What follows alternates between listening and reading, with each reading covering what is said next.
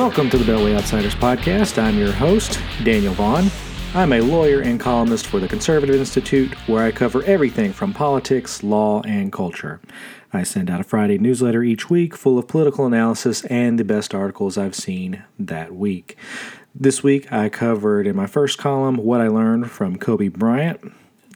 Take the shot was essentially the lesson from that one. I was reflecting on his death this week. I covered him both in my column and in the newsletter, where I gave out some thoughts about him and the topic of fatherlessness that's in this nation. I suggest in the newsletter this week that I think one of the reasons that his loss cut so deep is that his loss meant more. And one of the things that meant more about Kobe was the fact that he was a very outspoken father, speaking on behalf of his daughters and advancing them in the world. And it was a very cool aspect to him. It's sort of something which you see with LeBron too. And so when you're looking around at the world at the problem and pervasiveness of fatherlessness in this world, Kobe Bryant helped push against that and push against that trend. And so it hurts more to lose a person like that. And I cover that in the column, in the newsletter. And then my second column this week, I talked about how the GOP used a poison pill to end the demand for witnesses by Democrats and use that strategy to help bring an end to the entire impeachment process. We'll talk a little bit more about that this week, just because impeachment is finally wrapping up, so we need to cover it. And once or twice, we may hit it again next week, just because there may be some more news. But I suspect there won't be much more on this front, just because we're coming towards the end of impeachment here. The witness vote was their last major thing, and so this is probably going to be it for any more of the major news on this front. So if any of that interests you now or after the show, you can sign up and get it all in your email inbox at thebeltwayoutsiders.com. That's just the easiest way to get my columns and analysis to you. That list isn't for sale, so you don't have to worry about any more spam. It's just the easiest way to get my stuff. And finally, if you like what you hear here or enjoy my written work, make sure to subscribe and review this podcast. You can find it on iTunes, Google Play, Spotify, or wherever you get your podcasts. Those 5-star reviews help listeners and readers like you find me in the iTunes algorithm, and I look forward to hearing from you in those reviews.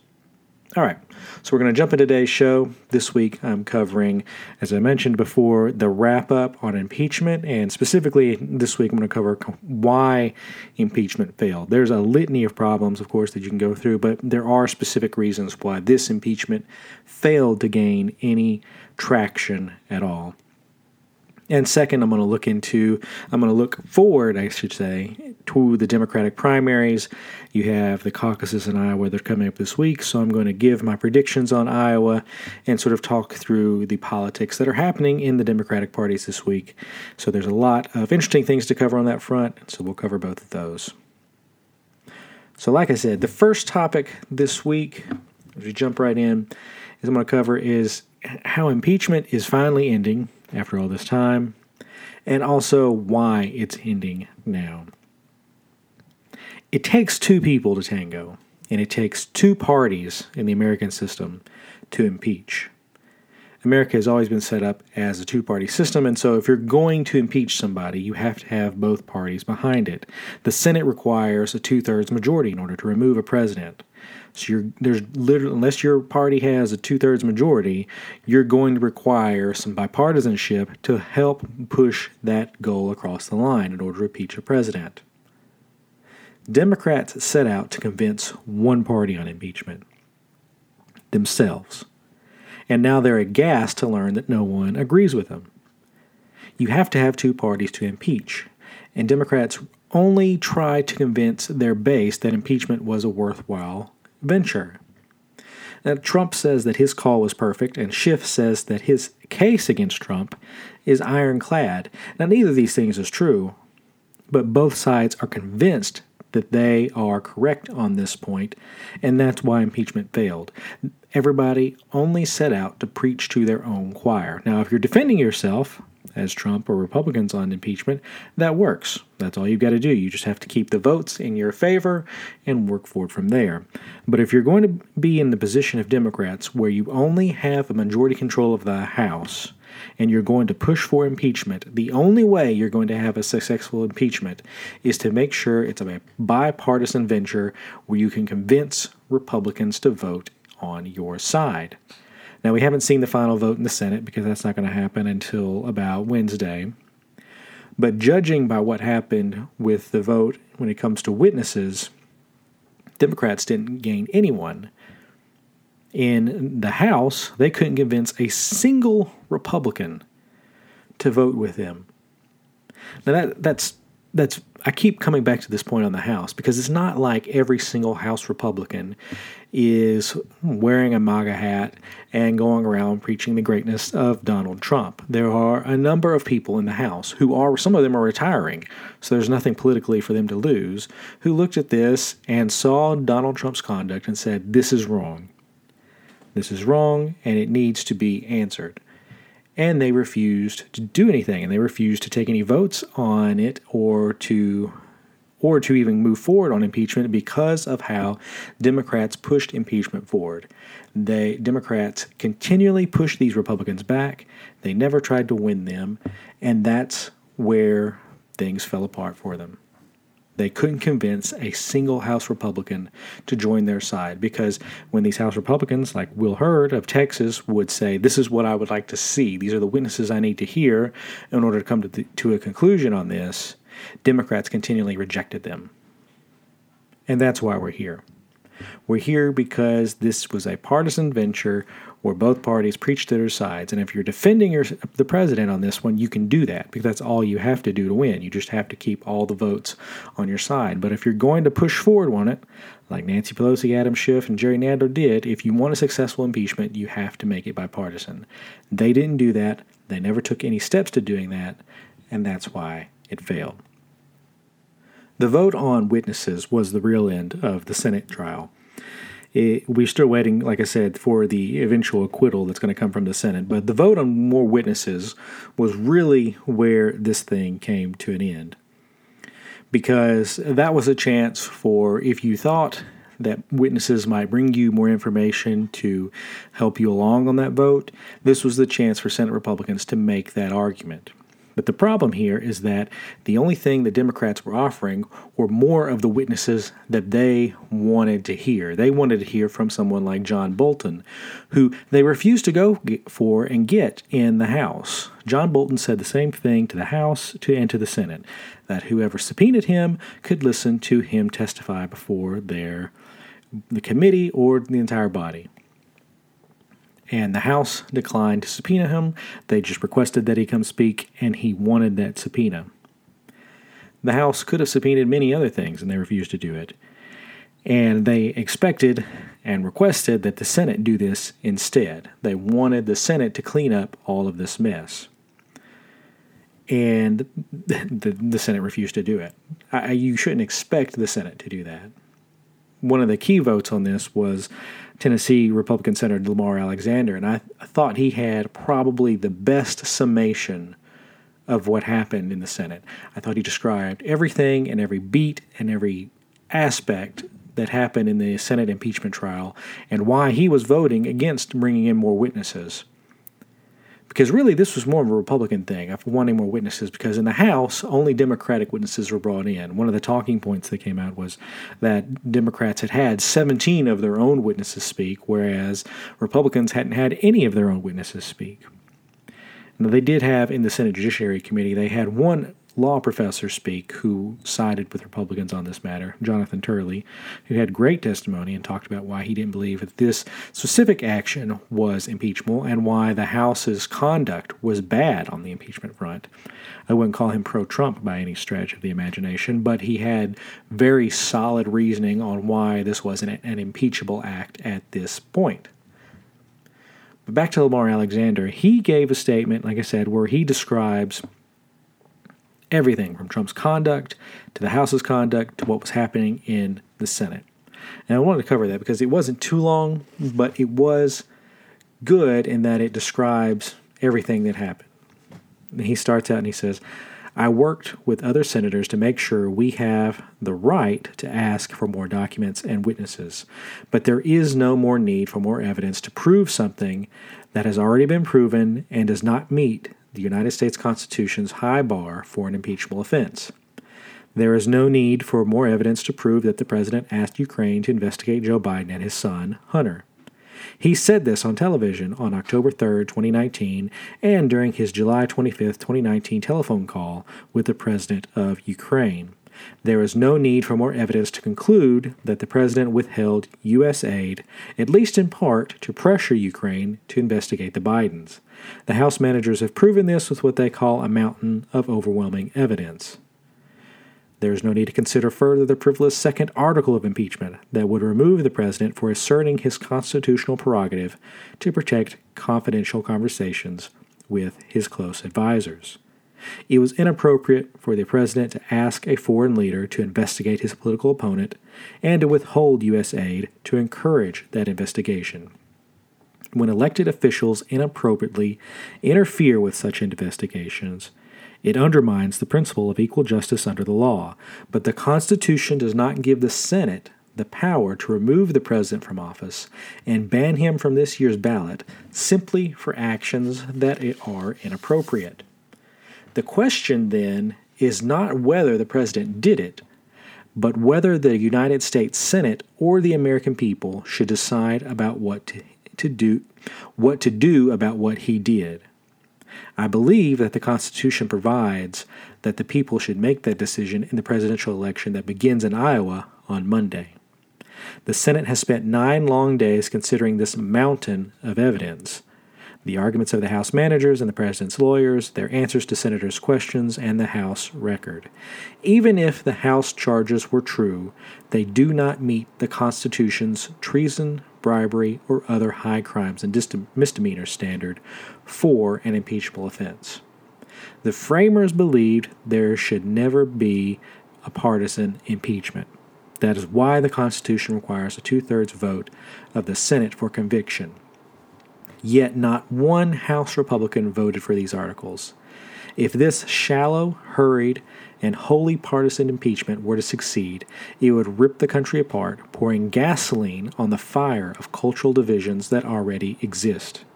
It would create the weapon of perpetual impeachment to be used against future presidents whenever the House of Representatives is of a different political party. Our founding documents provide for duly elected presidents who serve with the consent of the governed, not at the pleasure of the United States Congress. Let the people decide. I thought that was a very powerful summation of what's happened in this entire impeachment process, because it gets at the real issues of this case. It's not about whether Trump did this or not. I know Trump has said over and over again his call was perfect. It wasn't. What he did was wrong. The question is not on the wrongness of it. That's already been decided. Trump released a summation of the transcript of his call, the readout. That told us everything we needed to know on the impeachable front. What Democrats had to do from that moment on, after that readout came out, was to provide the argument of not just that this was inappropriate, but that it was so inappropriate it requires immediate removal by the U.S. Senate. And they never made that argument. They only argued over and over again that his conduct was bad, which if you're looking at this rationally, that's the easy bar. That's the bar that's easiest to meet. You have to then go up and meet the higher bar, the political bar of removal. As I've said, impeachment is 2 unique things. The legal aspect is whether or not the conduct is actually impeachable. That's a very easy bar to cross. It's why Democrats only talk about that bar. The political bar is much higher. The political bar of telling the American people that a person who was duly elected by them must be removed from office is a much higher political bar. You have to have 2/3 majority of the Senate to do that. And Democrats were lucky on a good day to show 50 to 51% of the country agreeing with them that this was a valid removal. They never had the political support to do it, and they never went after the political support to do that. And so Lamar Alexander is right. If you impeach a president on that point and just on that lack of evidence with no defense for the president whatsoever, which is what the House did, you're pouring gasoline on the divisions in the country. And so that's why this witness vote was the real end for this trial, because this was the question of, would any more evidence, would any more witnesses make any difference whatsoever? And the answer to that is no. Because this was the best argument that Democrats had without bringing any more witnesses in who could have defended the president. There is nothing in John Bolton's testimony and nothing that he can say that is any more powerful than the readout of that transcript where we see what Donald Trump says and what he does. Not even emails could change that, because we can see what he's doing in this phone call with the Ukrainian president. So if you cannot make the absolute concrete argument that a removal has to happen because of that phone call, then you don't have a political impeachment, a valid political impeachment. Democrats have had months to make this call now, and they can't do it. And the facts of this is that the politics of impeachment have always been bad. There's a reason why, from day one, Nancy Pelosi was always against impeachment. She knew it was a bad idea when she took hold of the Congress, and it remained a bad idea even as she went through the ordeal of impeaching him. She knew at the beginning what she needed, because this was bad politically, is that she had to speed through it. That was the conventional wisdom, that the only way to successfully do this was to speed through the impeachment process. This thing happened in October, and so they wanted to have an impeachment done by before Christmas. And that's what they got done, even though that meant there was no time to subpoena anything, there was no time to fight anything in courts. It was only about getting the impeachment vote over with. And so because that speed was more important, it meant shoving it through via votes was also more important. Now, they did get through 17 witnesses in that matter of time, but that's all they got through. They refused to go through any of the defenses that House Republicans threw up, which meant if you're not willing to listen to a single defense that Republicans are making, whether valid or not, you're not going to get anyone from that side to jump over. So then this became a wholly partisan process. Every witness was Democratic chosen. All the questions that were asked and the direction of the witnesses were Democratic driven. No Republican witnesses and no evidence was brought forward by them. So there was no fighting or negotiating with the administration on anything. They didn't fight for any subpoenas.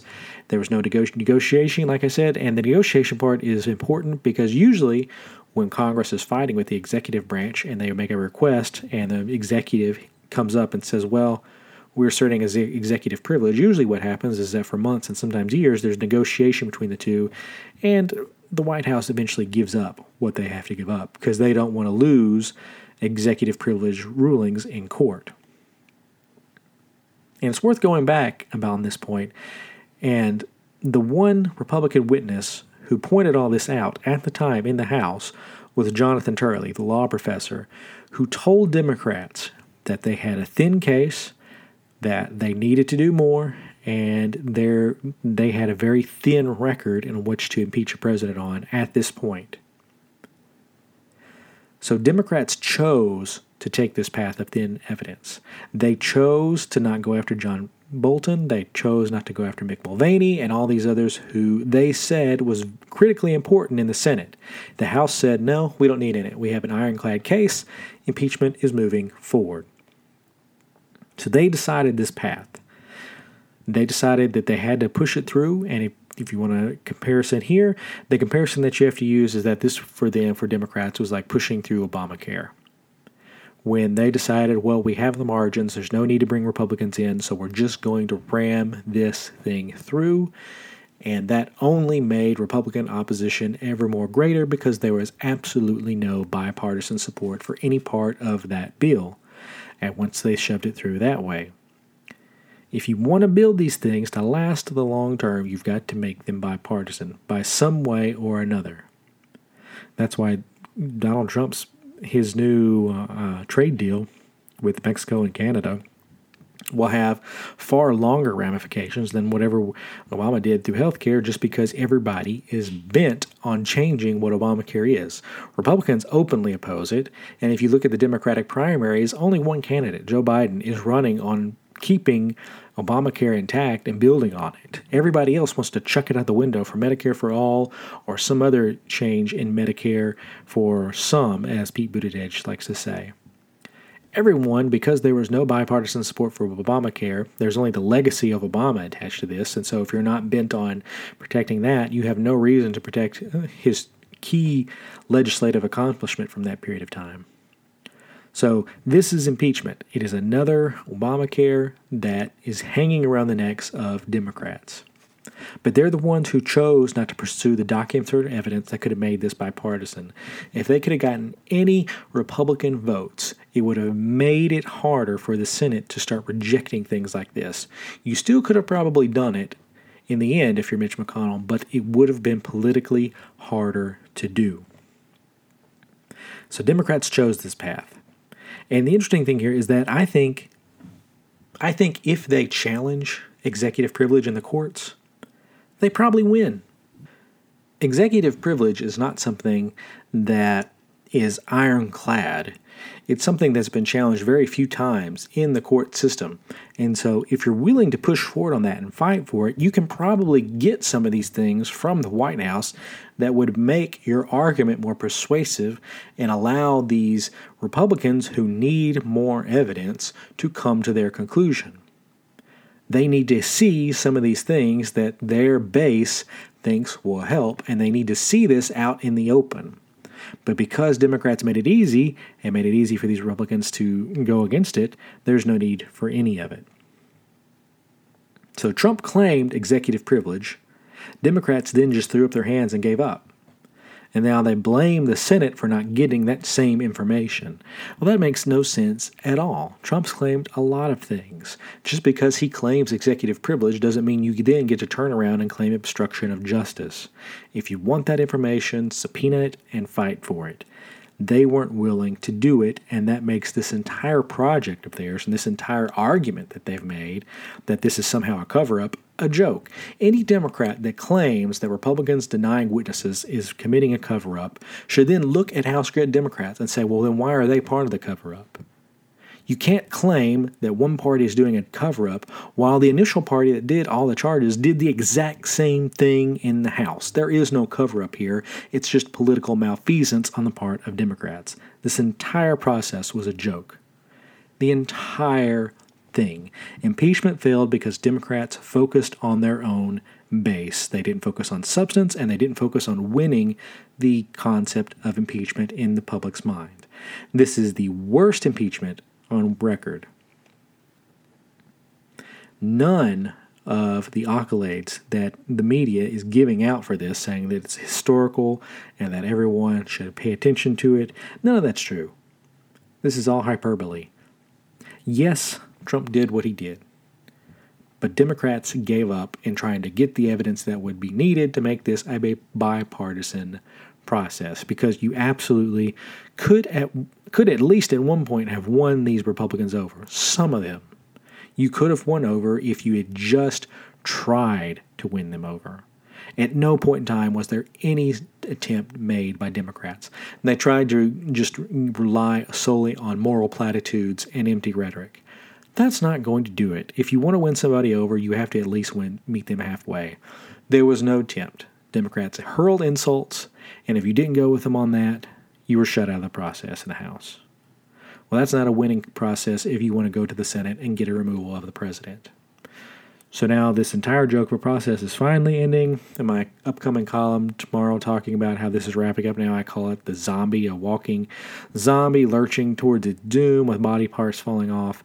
And I think that's pretty apt here. The witness vote signaled that this thing is dead, so now it's just a matter of where we actually throw it in the grave. And good riddance to it. This is not a historical impeachment at all, and historians are not going to look kindly on anyone involved with this process, because it's very clear that Donald Trump had bad actions here, and it's also very clear that Democrats had no intention of going through with a serious impeachment process. So this does not deserve any historical kindness, just as the Clinton impeachment is more than likely not going to be looked kindly once you move 100 years away and looking at with the hindsight of history. Neither of these impeachments is going to be important. Everybody's going to continually look back and look at the original Johnson impeachment and look at Nixon's resignations as the two true moments where there was actual evidence to remove a president. These two incidents don't matter at all in a historical perspective. and good riddance to it, I say. So that's all I've got on the impeachment process. Hopefully this will be the last time I have to talk or write about that. Again, there may be some developments this week that warrant some discussion, but I doubt it. So when we get back from the break, we'll talk about the Democratic primaries. Next up is the Democratic primaries in Iowa this week. So the primary is being held this week, and the opposition hits are coming in red hot against Bernie Sanders right now. You're just seeing opposition dump after opposition dump where people are leaking things to journalists and they're saying, oh, this newly unearthed video of Bernie Sanders saying something. Whatever he's saying and whatever they're saying he said this week. If it's coming out this week or the week prior, it's all about campaigns dumping their stuff to journalists who then run it and pretend that it's some kind of a legitimate news source. And if you're a Democrat, you can do this, because journalists will very happily run whatever hit you give them because it makes their jobs easier. So the real story for me aren't these opposition hits that you're seeing from Bernie Sanders. These were all researched by various campaigns, and they're now being fed to journalists. I would expect that these hits are coming from either Biden or Warren at this point, because their campaigns are the best set up to do this, and they also are the two who would benefit most from Bernie Sanders fading down the stretch. So I think you can say two things about these opposition hits that are coming in this week before the Iowa caucuses. And the first is that establishment Democrats are terrified of Bernie Sanders winning. Now, I think you could determine this by what happened a couple weeks ago when CNN was running outright hits on Bernie Sanders and just covering him as you would expect the Elizabeth Warren campaign to do, where they were just openly and just saying whatever the Warren campaign would say on that point. So this is the establishment who is afraid of Sanders winning, and they're going all out right now, trying to prevent him from winning and sweeping through the Democratic Party. Now, the other thing to take from this is not just from the establishment's terrifying stature here, but it's also that the other campaigns think that Bernie Sanders has the current lead in Iowa. Now, if you look at public polling on this, there's a lot of mixed signals here. There's about at least 4 to 5 candidates who've all had good polls in the last 2 or 3 weeks, and some of them have shown Sanders leading, and others have shown Biden leading. I'm recording this on a Saturday night. I've got to go back to Memphis, as I mentioned in the newsletter. I've got to go back there on Sunday, so I'm not going to record at my normal time. And there's going to be several polls that are going to drop in the next 12 to 24 hours that are going to shape how people view this race. But right now, when you're looking at it, it looks as if it's a very tight race between Biden and Bernie.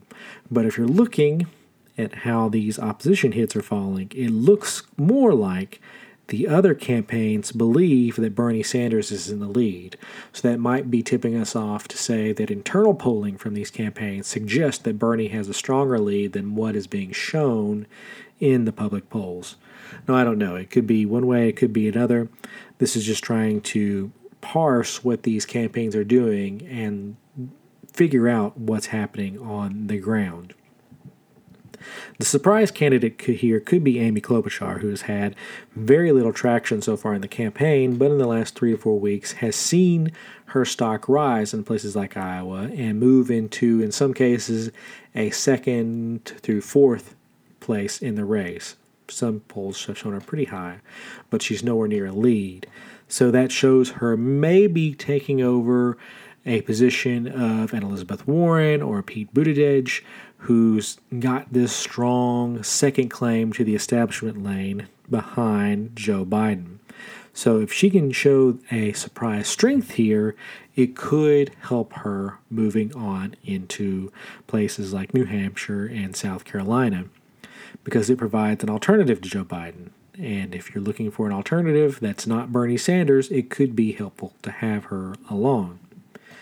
So, but nationally, if you're looking at this, the real interesting play here, at least if you're an establishment Democrat and you're looking at this, the interesting thing is Mike Bloomberg, the former mayor of New York, he's poured in hundreds of millions of dollars, more than any other person, in dumping just millions upon millions of dollars trying to get his name recognition up. You've probably seen his ads if you've been anywhere near a TV or on your computer and watched any form of video ad at some point. You've probably seen a Mike Bloomberg ad. I know I've seen them, and I'm in Tennessee, and I know there's no chance he would ever win this state.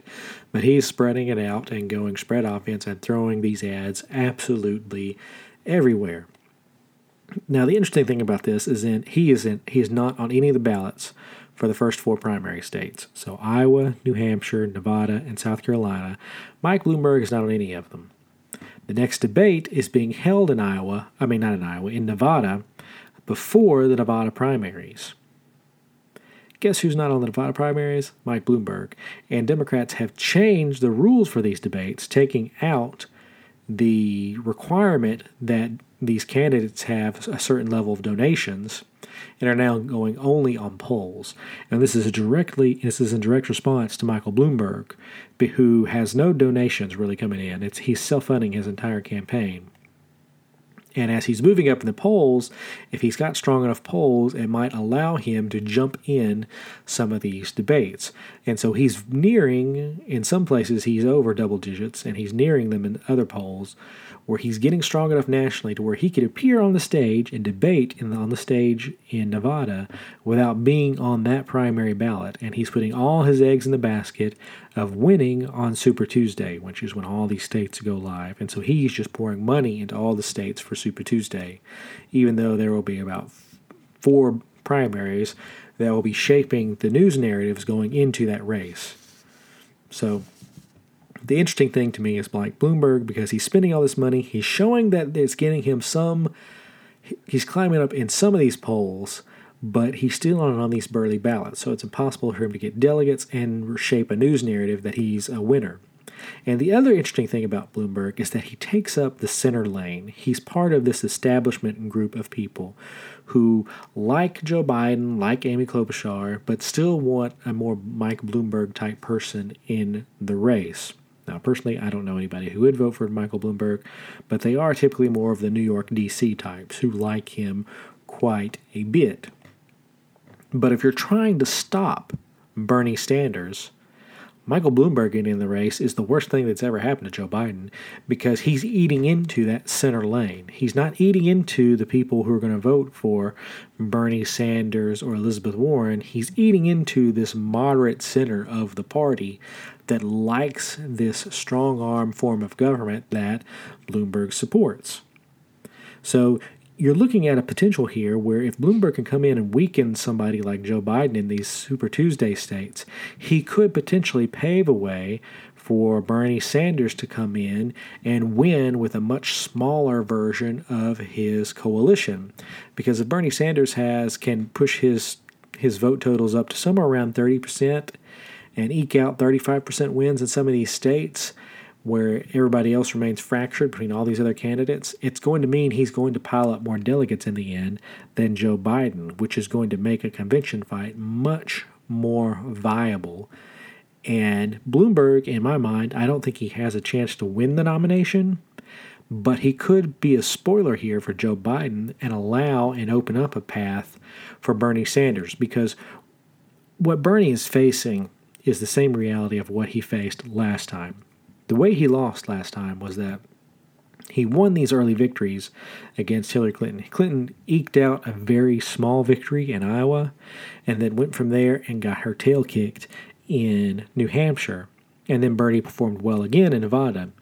And then the primaries shifted south. And that's where Bernie Sanders absolutely lost the nomination process, because once you started throwing in, places like South Carolina, where there's a stronger black population who backed Hillary Clinton and not Bernie Sanders, things changed rapidly for him, because black voters and Southern Democrats are far less progressive and socialist than the people who are voting for Bernie Sanders in some of these early states. So the ground changes under Bernie very fast. And so he has to score some of these victories to avoid a wipeout in these southern states. But if you can score some early victories and then blunt the victories of of Joe Biden by having a Michael Bloomberg come in and chew through some vote totals and make Biden look weaker than he actually is, you could open up a path for Bernie where he doesn't have to win as many votes in these states, and he's able to get delegates and maybe the occasional win. So Bloomberg is, I think he's in this to say, he says he's in this to beat Donald Trump. He's worried about Trump winning. The problem is he could be sinking the Democratic Party by serving them up Bernie Sanders. And I don't think Bernie is the weakest candidate in the Democratic primaries. I think that goes to Elizabeth Warren right now. She would be one of the weakest candidates, besides somebody like Pete Buttigieg, who is just an unknown nationally.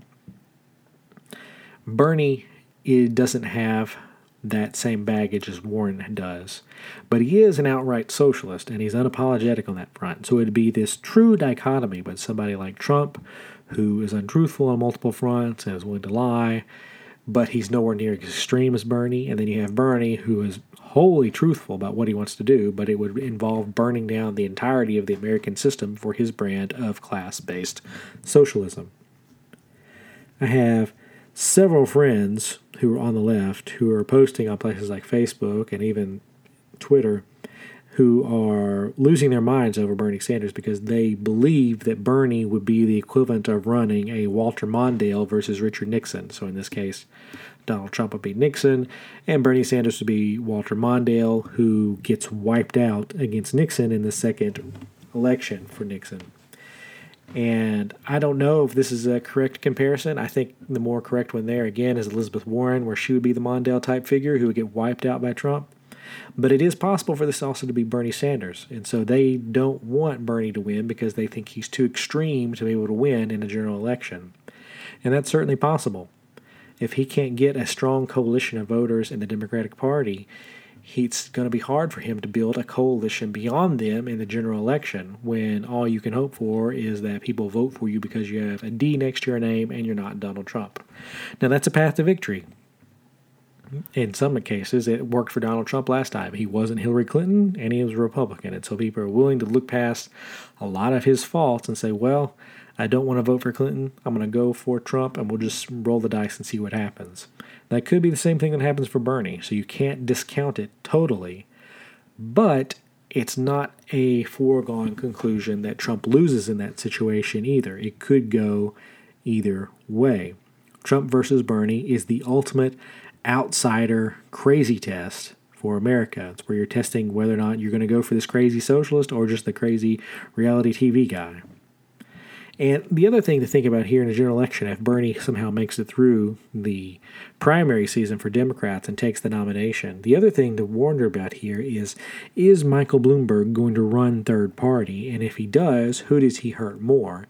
He could potentially hurt Bernie Sanders in this if he's running because he's going to take those same Democratic voters who just want somebody else to vote for and they don't want to vote for Bernie, but they want to vote for a Democrat down ticket.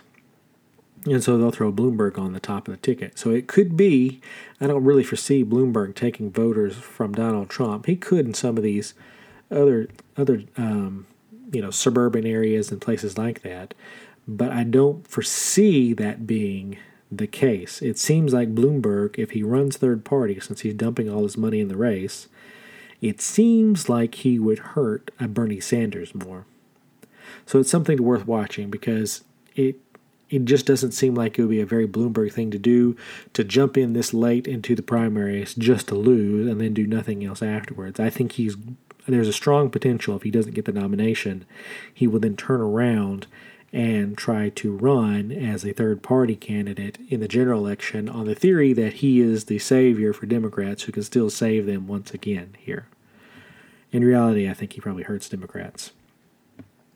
So my prediction, as I said, coming up for Iowa, I think, even with all the noise with Bernie Sanders, I think you're going to see a very small win by Joe Biden here. I think you're going to see a repeat of 2016 in Iowa, where Bernie's showing a lot of strength late, but ultimately Joe Biden will pull this out, but his victory will be under 1%, and then Bernie Sanders will turn around and win a blowout in New Hampshire, and then it'll be Biden versus Bernie going to South Carolina, trying to figure out who has the stronger claim to the Democratic nomination. So I think you've got Biden in first place, and you've got Sanders in a very close second, 1% or less. I actually think it could be under 0.5% that separates them. And then I'm also expecting, the closer we get to this, probably about 48 hours out of this, I'm expecting another really massive negative attack on Bernie Sanders to come out to try to affect the vote that happens going in here. So if you remember in 2016 on the Republican side, Ted Cruz ran an attack where he suggested to Ben Carson voters that Ben Carson had dropped out, and Carson and Trump both accused Trump of doing this in order to win the Iowa caucuses.